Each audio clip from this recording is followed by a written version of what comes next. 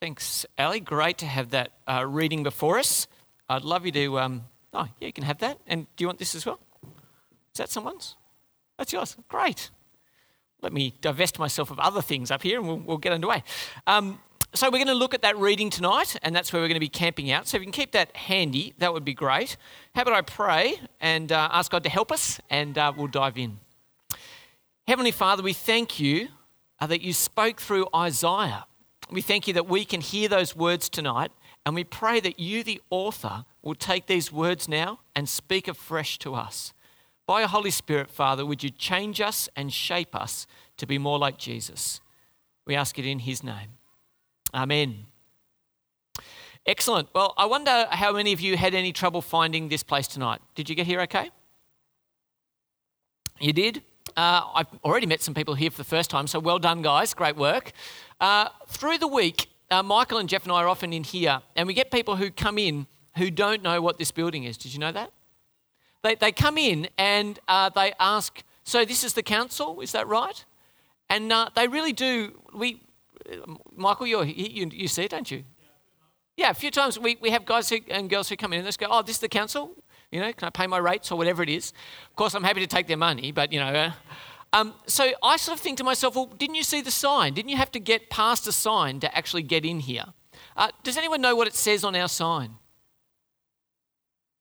No, because you haven't seen my sign. So it says New Life on it, yes? Yes, it says New Life. Great answer. Good answer. So it says New Life on it, and it's actually got a set of words underneath it. Has anyone seen them? Graham, you have? Anglican Church. Okay, that's very good. Excellent. And then under that, in some kind of handwriting kind of font, are some other words. Anyone know? That's great. No problems. All right, I'm going to put them up on the screen for you. Don't worry. I've anticipated. Sorry?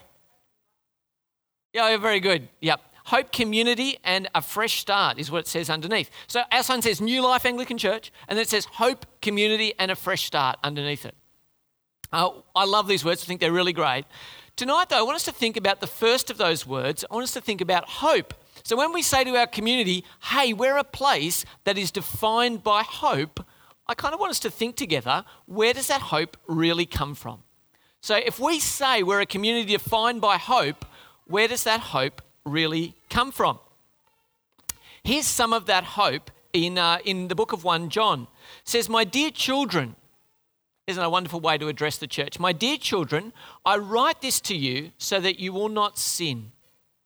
But if anyone does sin, we have an advocate with the Father. In other words, we've got a lawyer who helps us out. Jesus Christ, the righteous one. He is the atoning sacrifice for our sins. Basically, he will wipe out our sins, and not only for ours, but also for the sins of the whole world. See, something great hopefully has happened to us, but more than just us, there is actually hope here, it says, for the whole world. So we're doing a series in the Old Testament called On Mission with God in the Old Testament, and we've seen that God's mission will be specific. God will pick a people called Israel, and they will be his chosen nation, and he's going to focus on them. So the mission will be specific, but again and again and again through our series, we've been seeing that God's mission is also global. It includes the Gentiles. It includes the Gentiles. And if you watch this next one, you'll see what the idea is. The idea is that Israel will be the way that God's message comes to the nations. And I changed the word Gentiles there to outsiders, okay? The idea being Gentiles is the catch-all, the word that sums up everyone who's not part of Israel. So God actually has a plan for Israel to take his good news and change the world. And we see that promise right at the start with a guy called Father Abraham. In Genesis 12, we actually see that Abraham was given a promise that told us even before the nation of Israel had come to be, the whole world was in view. Here's what it says. It says, I will bless those who bless you, and whoever curses you, I will curse, and all peoples on the earth will be blessed through you. See, God is saying here right from the start, Israel, you're going to be really important to me. I'm going to bless and curse whoever blesses and curses you, but the plan is that through you a blessing will come to all the peoples of the earth. That's pretty encouraging. Every nation on the earth is in view, even as God founds the nation of Israel. I've just remembered as I'm explaining this connection, we've actually got a question and answer time at the end as well. So if you have questions as I go through, jot them down. I would love to hear them as we go. So tonight we're looking at this book of Isaiah, and I think it was on, page 738, is that right? Where we've got Isaiah 56. If you can get that open, that'd be great. This guy Isaiah, how does he fit into the Bible? Well, Isaiah is writing sometime between 740 and 680 BC, so about 700 years before Jesus. It's at the end of the time of the kings, hence the crown, and before Israel is kicked out of the land in exile, which is the broken down building picture. Okay? So Isaiah is writing to the people and saying, guys, you're in danger. Your ongoing sin is leading to a state where you will actually lose the promised land. But Isaiah doesn't just speak about his time. He tells us through prophecy something of the return of God's people, and he even looks further ahead to the end times, judgment, and the new heavens. So in this one book, we have news for today, something about the near future, and then the distant future is all in this book written 700 years before Jesus, which is pretty cool. So what is God doing in this world? Well, I think right from the start, what we've seen is that God is drawing outsiders to himself. Remember from the Garden of Eden, when Adam and Eve sinned, what did God put outside the garden? Does anyone remember? An angel with a fiery sword saying, don't come back here. But the God who excluded sinful people is all the time drawing them back to himself. And so that is what he is doing in the world. In fact, we see this in chapter 56. So if you can open that up, chapter 6 and verses 1 to 3. God's speaking to Israel, but we see that he looks beyond them as well. This is what the Lord says: maintain justice and do what is right, for my salvation is close at hand, and my righteousness will soon be revealed. Blessed is the one who does this, the person who holds it fast, who keeps the Sabbath without desecrating it, and keeps their hands from doing any evil. Let no foreigner who is bound to the Lord say, the Lord will surely exclude me from his people. Let no eunuch complain, I am only a dry tree. See, God's saying here that actually, it's a strange way of saying it. Let no foreigner who is bound to the Lord say, the Lord will surely exclude me from his people. It's a bit of a head-scratching thing. What he's basically saying is foreigners will be able to say they belong to God.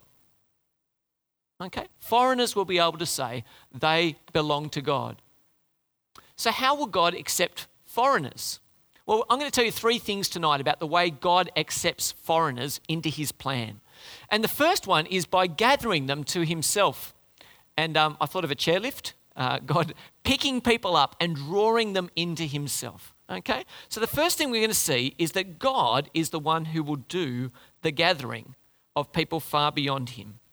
So if we look down at verses 6 to 8 of chapter 56, we see this. Again, it mentions foreigners. Foreigners who bind themselves to the Lord to minister to him, to love the name of the Lord and be his servants, all who keep the Sabbath without desecrating it, and those who hold fast to my covenant. These, verse 7, these I will bring to my holy mountain and give them joy in my house of prayer. Their burnt offerings and sacrifices will be accepted on my altar, for my house will be called a house of prayer for the nations. The sovereign Lord declares, he who gathers the exiles of Israel, I will gather still others to them besides those already gathered. It actually sounds a little bit like Jesus, who said, I have other sheep who are not of this sheep pen. Do you remember that? What he's saying is, God is saying, I'm going to gather Israel, but I'm going to gather more than Israel. I'm going to gather foreigners as well. And you'll notice that these people who he gathers will have 2 distinctives about them. The first is that they'll be Sabbath keepers. Can anyone tell me what is the Sabbath? Does anyone know? Sorry? 7th day, Carrie, you said? The day of rest. Yeah, the Sabbath is the day of rest. Does anyone know what the Jewish Sabbath was? What day of the week it was? Yeah, that's right, Saturday. And our day of Sabbath is, does anyone know why the difference? Sorry? Catholics changed it. Okay, well, that's probably true. We were all Catholics for a good number of thousands of years. But here's the thing. Jesus rose on what day? Sunday, first day of the week. And so our Sabbath is on the day of Jesus' resurrection. Here we note, though, that the people who God will draw to himself will be Sabbath keepers. Have a look in 56:2, it says, "Blessed is the one who does this, who keeps the Sabbath without desecrating it and keeps their hands from doing any evil." We understand not doing evil, but it's interesting to note the Sabbath. We see it again there in verse 6. "And foreigners who bind themselves to the Lord to minister to him and be his servants, all who keep the Sabbath without desecrating it." And you think to yourself, why is the Sabbath so important? If God's going to draw strangers to himself, why does the Sabbath matter? Here's 3 reasons why keeping the Sabbath would matter. The first one is it was a point of difference. I was reading this week and I found out that no other contemporary culture had a Sabbath.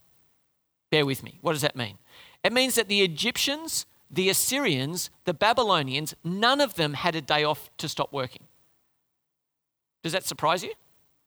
Particularly in Australia, we love our weekends, don't we, right? Imagine a society where nobody stopped ever doing their work.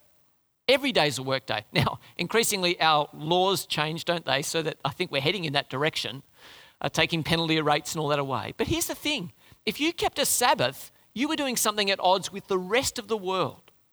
It was a point of difference. Secondly, I think Sabbath, and this applies to us as well, I think Sabbath is about dependence. See, what happens when I don't work? Sorry?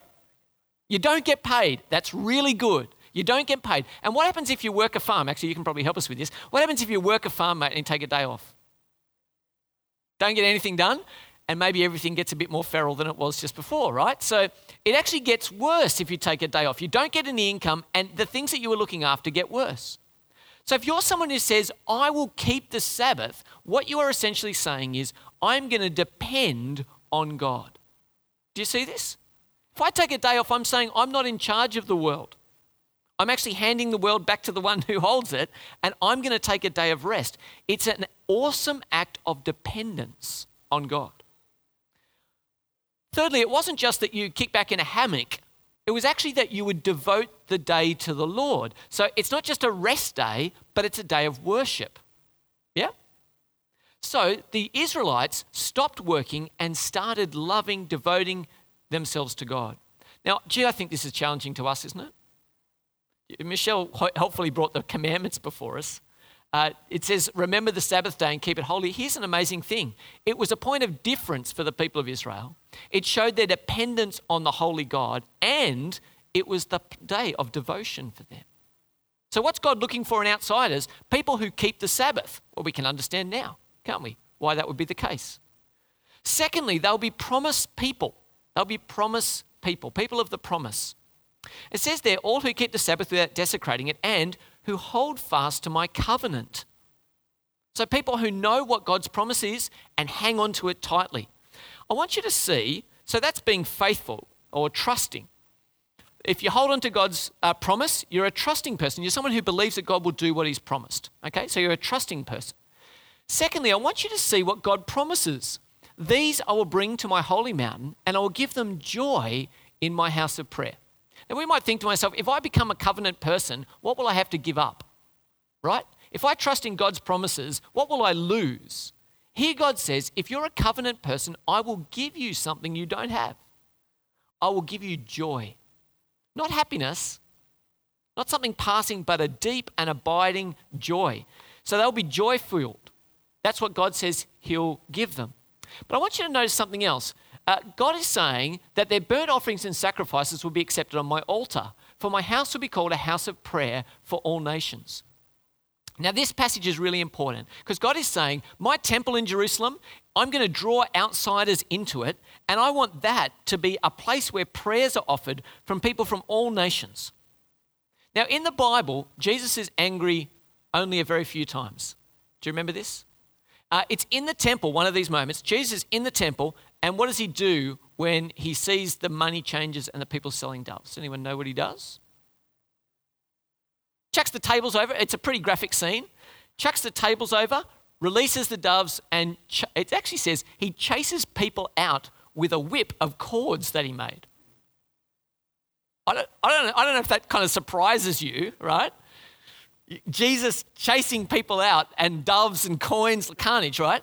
And you might think to yourself, was Jesus just having a bad hair day? Like what? Why was he so aggro about this? I think we see it in this passage right here, right? There was a designated space in the temple that was set aside for Gentiles, for outsiders to come in. And in that place, a 7-Eleven had been set up. Okay? It was all buying and selling, money exchange, doves, whatever. And what Jesus saw was, actually, you're stopping the mission of God in the temple. You are crowding out the Gentiles while you're trying to make money for yourself. And guess what? Mate, Jesus, furious. And so this passage here in Isaiah explains Jesus' anger. Isn't that helpful? Explains why he was so upset. Because God's passion is to see the Gentiles, the outsiders, come in. Well, that was the first thing, that God will gather. The second thing is about one of my favourite words, phototropic. Phototropic. I love phototropic. Phototropic means attracted to the light. Okay? So if the lights go out here and there's one light over there, all of us will be looking at the light. Okay? None of us will have our hands in our pockets staring blankly into the darkness over here. I promise you, just like moths, we will be fixated on the light. Phototropic, attracted to the light. Okay? Now, can you see this plant here? It's brilliant, isn't it? What's it doing? It is reaching for the light at the window. It's actually physically straining towards it. Plants are phototropic as well. You know, in a rainforest, as they all grow up and battle for the sunlight, that's what they're doing. They're battling for the light, attracted to the light. The second thing that God's going to do for his mission is he's going to make Israel glowing. He's going to set a light inside of his people. So I want you to come with me to chapter 60 of Isaiah, just over the pages, a page or two. I think it was 742. Isaiah chapter 60. And I want you to listen to where the light comes from and what it means for God's people. Chapter 60, verse 1. Arise, shine. He's speaking to Israel, saying, Israel, arise and shine, for your light has come. The glory of the Lord rises upon you. See, darkness covers the earth. Thick darkness is over the peoples, but the Lord rises upon you, and his glory appears over you. Nations will come to your light, and kings to the brightness of your dawn. Lift up your eyes and look about you. All assemble and come to you. Your sons come from afar. Your daughters are carried on the hip. Then you will look and be radiant. Your heart will throb and swell with joy. The wealth on the seas will be brought to you. To you, the riches of nations will come. Isn't this brilliant? God himself will be the light in Israel, and they will shine. And the nations will be drawn to them. Now, I don't know if you noticed, it was great. It's great listening. Thank you, Alex, for reading. It's great listening to all these nations, and you go, so what? Why are all these nations mentioned? Boring part of the Old Testament. If you're watching it on TV, fast forward, right? And blah, blah, blah, and blah, blah, blah, and blah, blah, blah. Who cares about these nations, right? I want to show you why it's important to see these nations. It says in 60 verse 6, and all Sheba will come, bearing gold and incense and proclaiming the praise of the Lord. Does anyone know where we hear Sheba some other time in the Bible? In Solomon's day, the Queen of Sheba came to Israel. So when Solomon was ruling in Israel, he was the smartest, wisest king in the world. People came. But now it won't be just one person coming. It'll actually be a whole horde of people, all from Sheba will come. Sheba is down south, so they're coming up to Israel. Secondly, we hear about Tarshish in chapter 60, verse 9. Surely the islands will look to me. In the lead are the ships of Tarshish, bringing children from afar, with their silver and gold to the honour of the Lord your God, the Holy One of Israel, for he's endowed you with splendour. Can anyone remember where we last heard about Tarshish? Sorry? In Jonah, in the story of Jonah. Remember, why was Jonah trying to go to Tarshish? That's right, because it was the end of the world. It was as far away as you can get. It was Spain, right? And here it's saying, not that you can run away from God in Tarshish, but the message of God will reach even to Tarshish, and ships will come from there back to Israel. Isn't that incredible? Guess where on the compass Tarshish is? Spain is from Israel. Anyone got it? What side is that? Never eat soggy Wheat Bix, okay, it's west, very good, okay. From the west, people will come. Then it says Lebanon. In 60 verse 13 we see, the glory of Lebanon will come to you, the juniper, the fir and the cypress together to adorn my sanctuary, and I will glorify the place for my feet. Do you know what came from Lebanon in other places in the Old Testament? Sorry? Cedars. Why did they bring cedars? Cedars was the best timber around, and they brought it to be the paneling inside the temple of the Lord. So from cedar, wood has come. But now what are we seeing? Not wood. Not wood is coming, but people will come from the north. See that there? From the north will come. Where will they come to? From all points of the compass, people will come to Zion. Have a listen to this amazing picture of the city. The children of your oppressor will come bowing before you. All who despise you will bow down at your feet and will call on the city of the Lord, Zion, the Holy One of Israel. Although you've been forsaken and hated with no one traveling through, I will make you the everlasting pride and the joy of all generations. You will drink milk, the milk of nations, and be nursed at royal breasts. Then you will know that I, the Lord, am your Saviour, your Redeemer, the Mighty One of Jacob. Now, you might be sitting here thinking, milk and breasts and what's that about? Here's the point, right? The best, the most intimate, the most loving place will be your place. The nations will contribute everything to you from the north, from the west, from the south, and if you look into the text, you can find things that are east of them as well. From all points of the compass, the whole world will come to Zion, to Jerusalem, God's holy city. That's incredible, isn't it? So God is going to make Israel shine and everyone will come. They will come for salvation. It says in 55:5, surely you will summon nations you know not, and nations you do not know will come running to you because of the Lord your God, the Holy One of Israel, for he has endowed you with splendor. There's something in Israel that is attractive to the whole world and the nations can't help it. They will run. They will run to the Lord. So Israel's light will draw and save. That's great. But we're in the Old Testament, same as in the New. And wherever there's salvation, it's always salvation from. And so we need to hear that there will also be something else. There will also be judgment. For the nation or the kingdom that will not serve you will perish. It will be utterly ruined. See, here we see the justice of the true king. God's drawing everyone. He's saying, I've got the best for you. I've got joy. I've got security. I've got riches. Come to me. But if you resist, guess what? It's not a good choice. The king of all the earth will utterly ruin you. And so we see salvation is on offer, but judgment is always at hand. So the first thing God will do is that he will gather them. The second thing is that he'll make Israel glowing. The third thing that he will do is he will be giving his son in order to make it possible that outsiders can be brought in. Now, in order to do this, I want you to go to Ephesians chapter 2. It's right up the other end of the Bible. So can you come with me to Ephesians? And I didn't write the page number down. Ephesians chapter 2, 1174. Ephesians chapter 2, and we're going to look from verse 11 on 1174. That'll be great. Hey, while you're flipping, or if you haven't flipped, can anyone tell me, what's this fence for? Sportos, this is your question. Does anyone know what this fence is for? Keep the crowd apart. Yes. What kind of crowd? Soccer. It is only soccer crowds. I don't know why this is, right? Soccer crowds are maniacs, I think is essentially the thing. In England now, so these are all over the world in soccer matches. They have these sort of barricades in between the two opposing sides so they can't actually get near each other, right?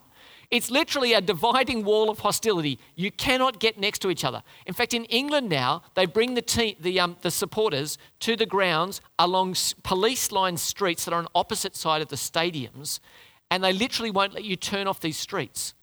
So you walk down streets into the entrances and you sit in segregated bays. That's how crazy they are. So here's the thing. There's a dividing wall there, a wall of hostility, and that actually helps us understand how Israel thought about the rest of the world. They thought, we are the center of God's plan, and everyone else, keep them outside and keep them away. God had a much better plan than that. I want you to see it with me in Ephesians chapter 2, verse 11. Therefore, remember, he's writing to a church that was filled with Gentiles, with outsiders.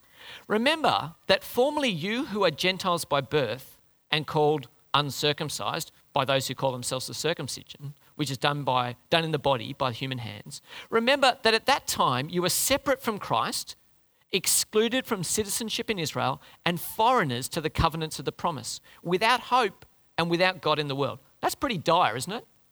Without hope and without God in the world. That's what our status was. Love the buts in the Bible, yeah? Verse 13. But now, in Christ Jesus, you who were once far away have been brought near by the blood of Christ. For he himself is our peace, who has made the two groups one and has destroyed the barrier, the dividing wall of hostility, by setting aside in his flesh the law with its commands and regulations. His purpose was to create in himself one new humanity out of the two, and thus making peace. And in one body to reconcile both of them to God through the cross, by which he put to death their hostility. What did Jesus do? He made Jews and Gentiles into the Christian church. How did he destroy the dividing wall? Here, this is a pretty good tool for that. Yeah? On the cross. That's how he did it. And so my picture isn't a soccer ground where there's kind of enemies on either side. I think what God's done with the church is like an Olympics crowd, right? People from every nation united together in commercialism and sport. No, he's done something much better than that, hasn't he? But the every nation bit is quite good, right? No barriers, no dividing wall, but a new unity around Jesus. That's the picture. And so Jesus destroys divisions. Praise God.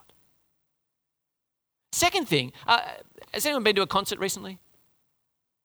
So put your hand down, you have not. If you go to a concert, you could end up with these sort of bands on. They're the Access All Areas bands, right? Not just watch the band, but come behind and meet the band, okay? Access All Areas.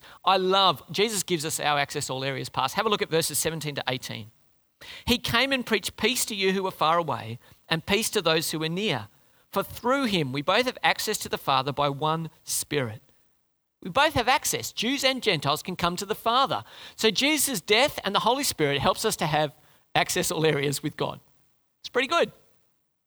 And then thirdly, we actually have this amazing gift of citizenship. Have a look at verse 19. Consequently, you're no longer foreigners and strangers, but fellow citizens with God's people and members of his household. You and I have a new citizenship.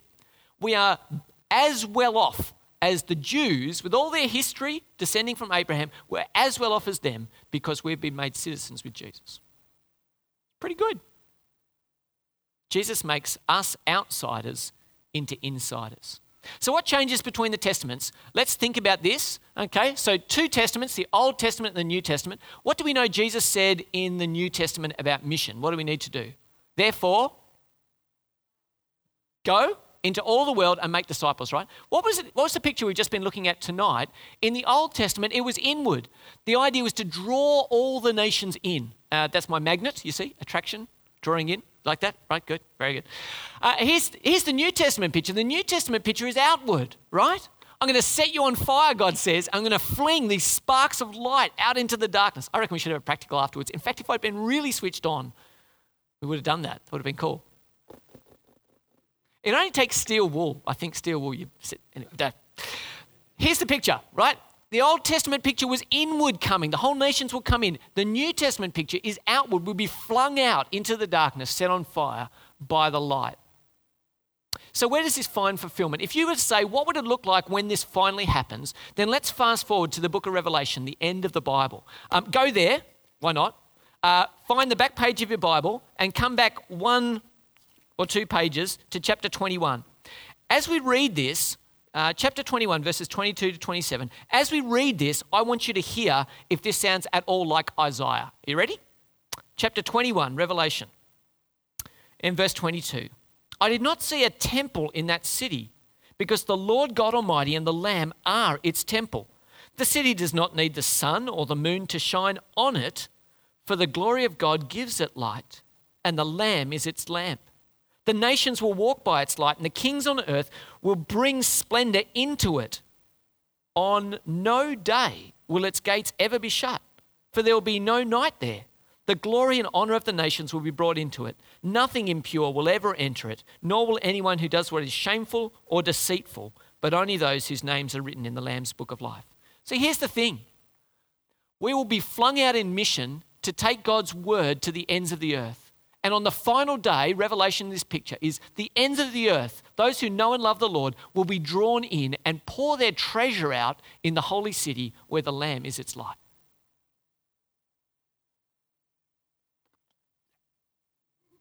Seriously, that's the best news. That's the most amazing picture. The ends of the earth will come. The mission of God will be fulfilled, and nations, you and I, will pour our treasure out before the Lamb and say, you're the best. That's what we're looking forward to. And it will be from every nation on the earth. Spectacular. So what must we do? Well, I want to say tonight, first thing is, if you haven't come into the presence of the King already, then tonight's a great night to be saved. To say, yes, I understand that if I resist, it says here, I'll be utterly ruined. I don't want that. I want to find the joy of being one of God's chosen ones. So come in. Tonight's great. Secondly, if you have come in, then I want you to go out. I want you to go out. I want you to go out set on fire by God to take his light into this dark world. And it's not just dark because it's, the middle of the year and short days. No, it's spiritually dark, and I want you to take his light out to the ends of the earth. So what do we need to do, church? We need to live in hope, a real hope grounded in this awesome promise. We need to display community. We need to be a community filled with light so people can see that difference. And I think we need to be a people who proclaim the fresh start that God offers. Let me pray. Heavenly Father, you are the one. You are the one who brings the light. You're the one who draws Gentiles, who draws the outsiders in. Father, I thank you that we've heard your message tonight. I pray tonight, if we've never received it, that we might say yes to you tonight. I pray for those of us who have, Father, that you might fill us up, fire us up, send us out, that we might take your light to the ends of the earth. We pray it for Jesus' sake. Amen.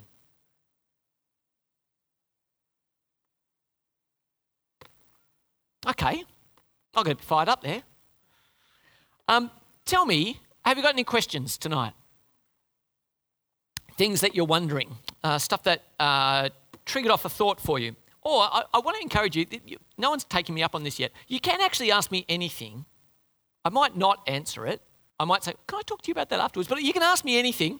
But I'm particularly interested you had things to ask off the back of tonight's message. Has anyone got a question? Yeah, go. Bill. Yeah, great.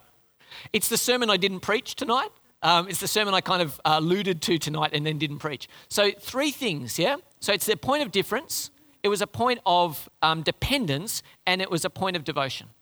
I think that you and I, all of us, although you're doing very well being here on Sunday night, particularly with Michelle's introduction, you could have been doing anything else tonight, right? But I think you and I need to learn what Sabbath is. We live in a country where that's possible because we have a day, in fact 2 days set aside for it. I think we need to work out what it means to be acting differently to the world. Okay? And so what does our world do? It wants to fill these days with relaxation. And I want to say to you, what if we did that bit about devotion? What if we said this is a day set aside for the love and honour of God and enjoyment of his people?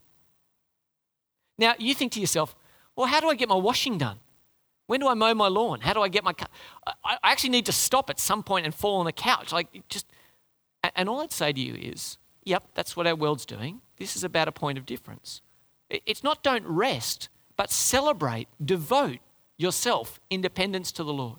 Okay? So I actually think we can do much better at this. And my encouragement, Bill, would be to say, I don't think we do it out of law. So you don't have to have a Sabbath.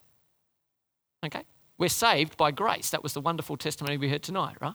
However, I think there's a Sabbath pattern built into the world by virtue of the fact that God stopped on the 7th day and rested.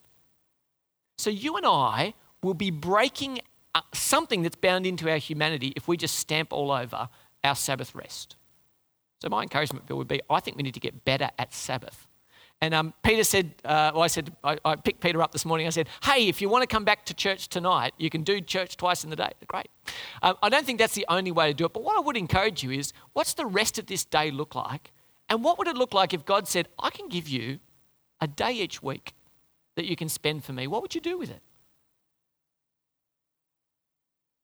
And if he says, well, God, I reckon I can give you an hour and 15 minutes. And that's pretty generous, by the way, God. I can give you, do you give me 24 hours, God? Right. Well, I'm gonna devote an hour and 15 minutes to you, and I want you to be thankful, God. It's a pretty challenging thought, isn't it? So if we had a day, what would it look like if we devoted it to the Lord? And the beautiful thing about Christian freedom is there's no plan. You don't have to do anything. You can do as creatively as you want.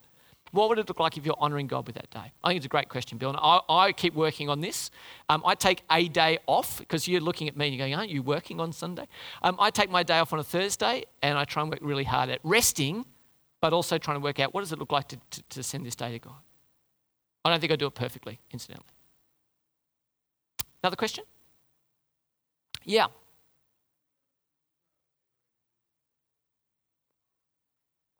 Was Israel ever any good at welcoming in foreigners? I don't think so. I can't think when they were. No.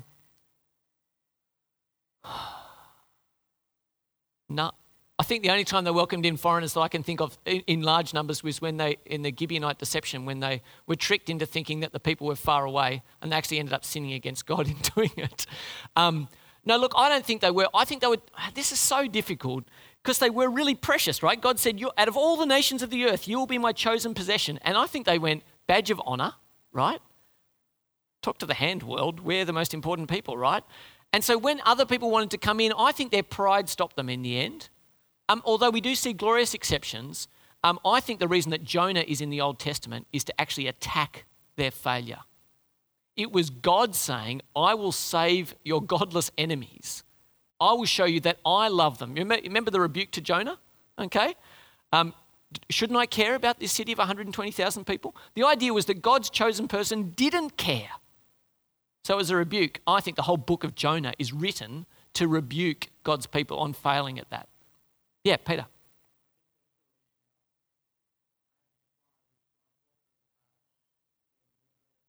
Yeah, right.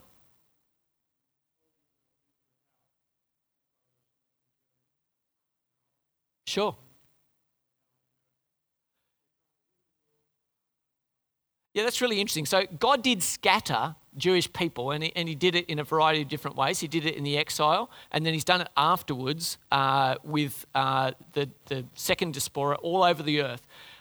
All I'd say with that is I can understand if you were able to literally quote a chapter and verse and say, we're the chosen people. I can understand that. And look, here's the challenge for us, isn't it? We're the chosen people. Keep it to yourself. Don't pass the blessing on. Do we know something of this? Some of you are looking slyly. Yes, we know something of this. We keep it to ourselves, don't we? Okay, one more question. Has anyone got another question? Yeah, Bill.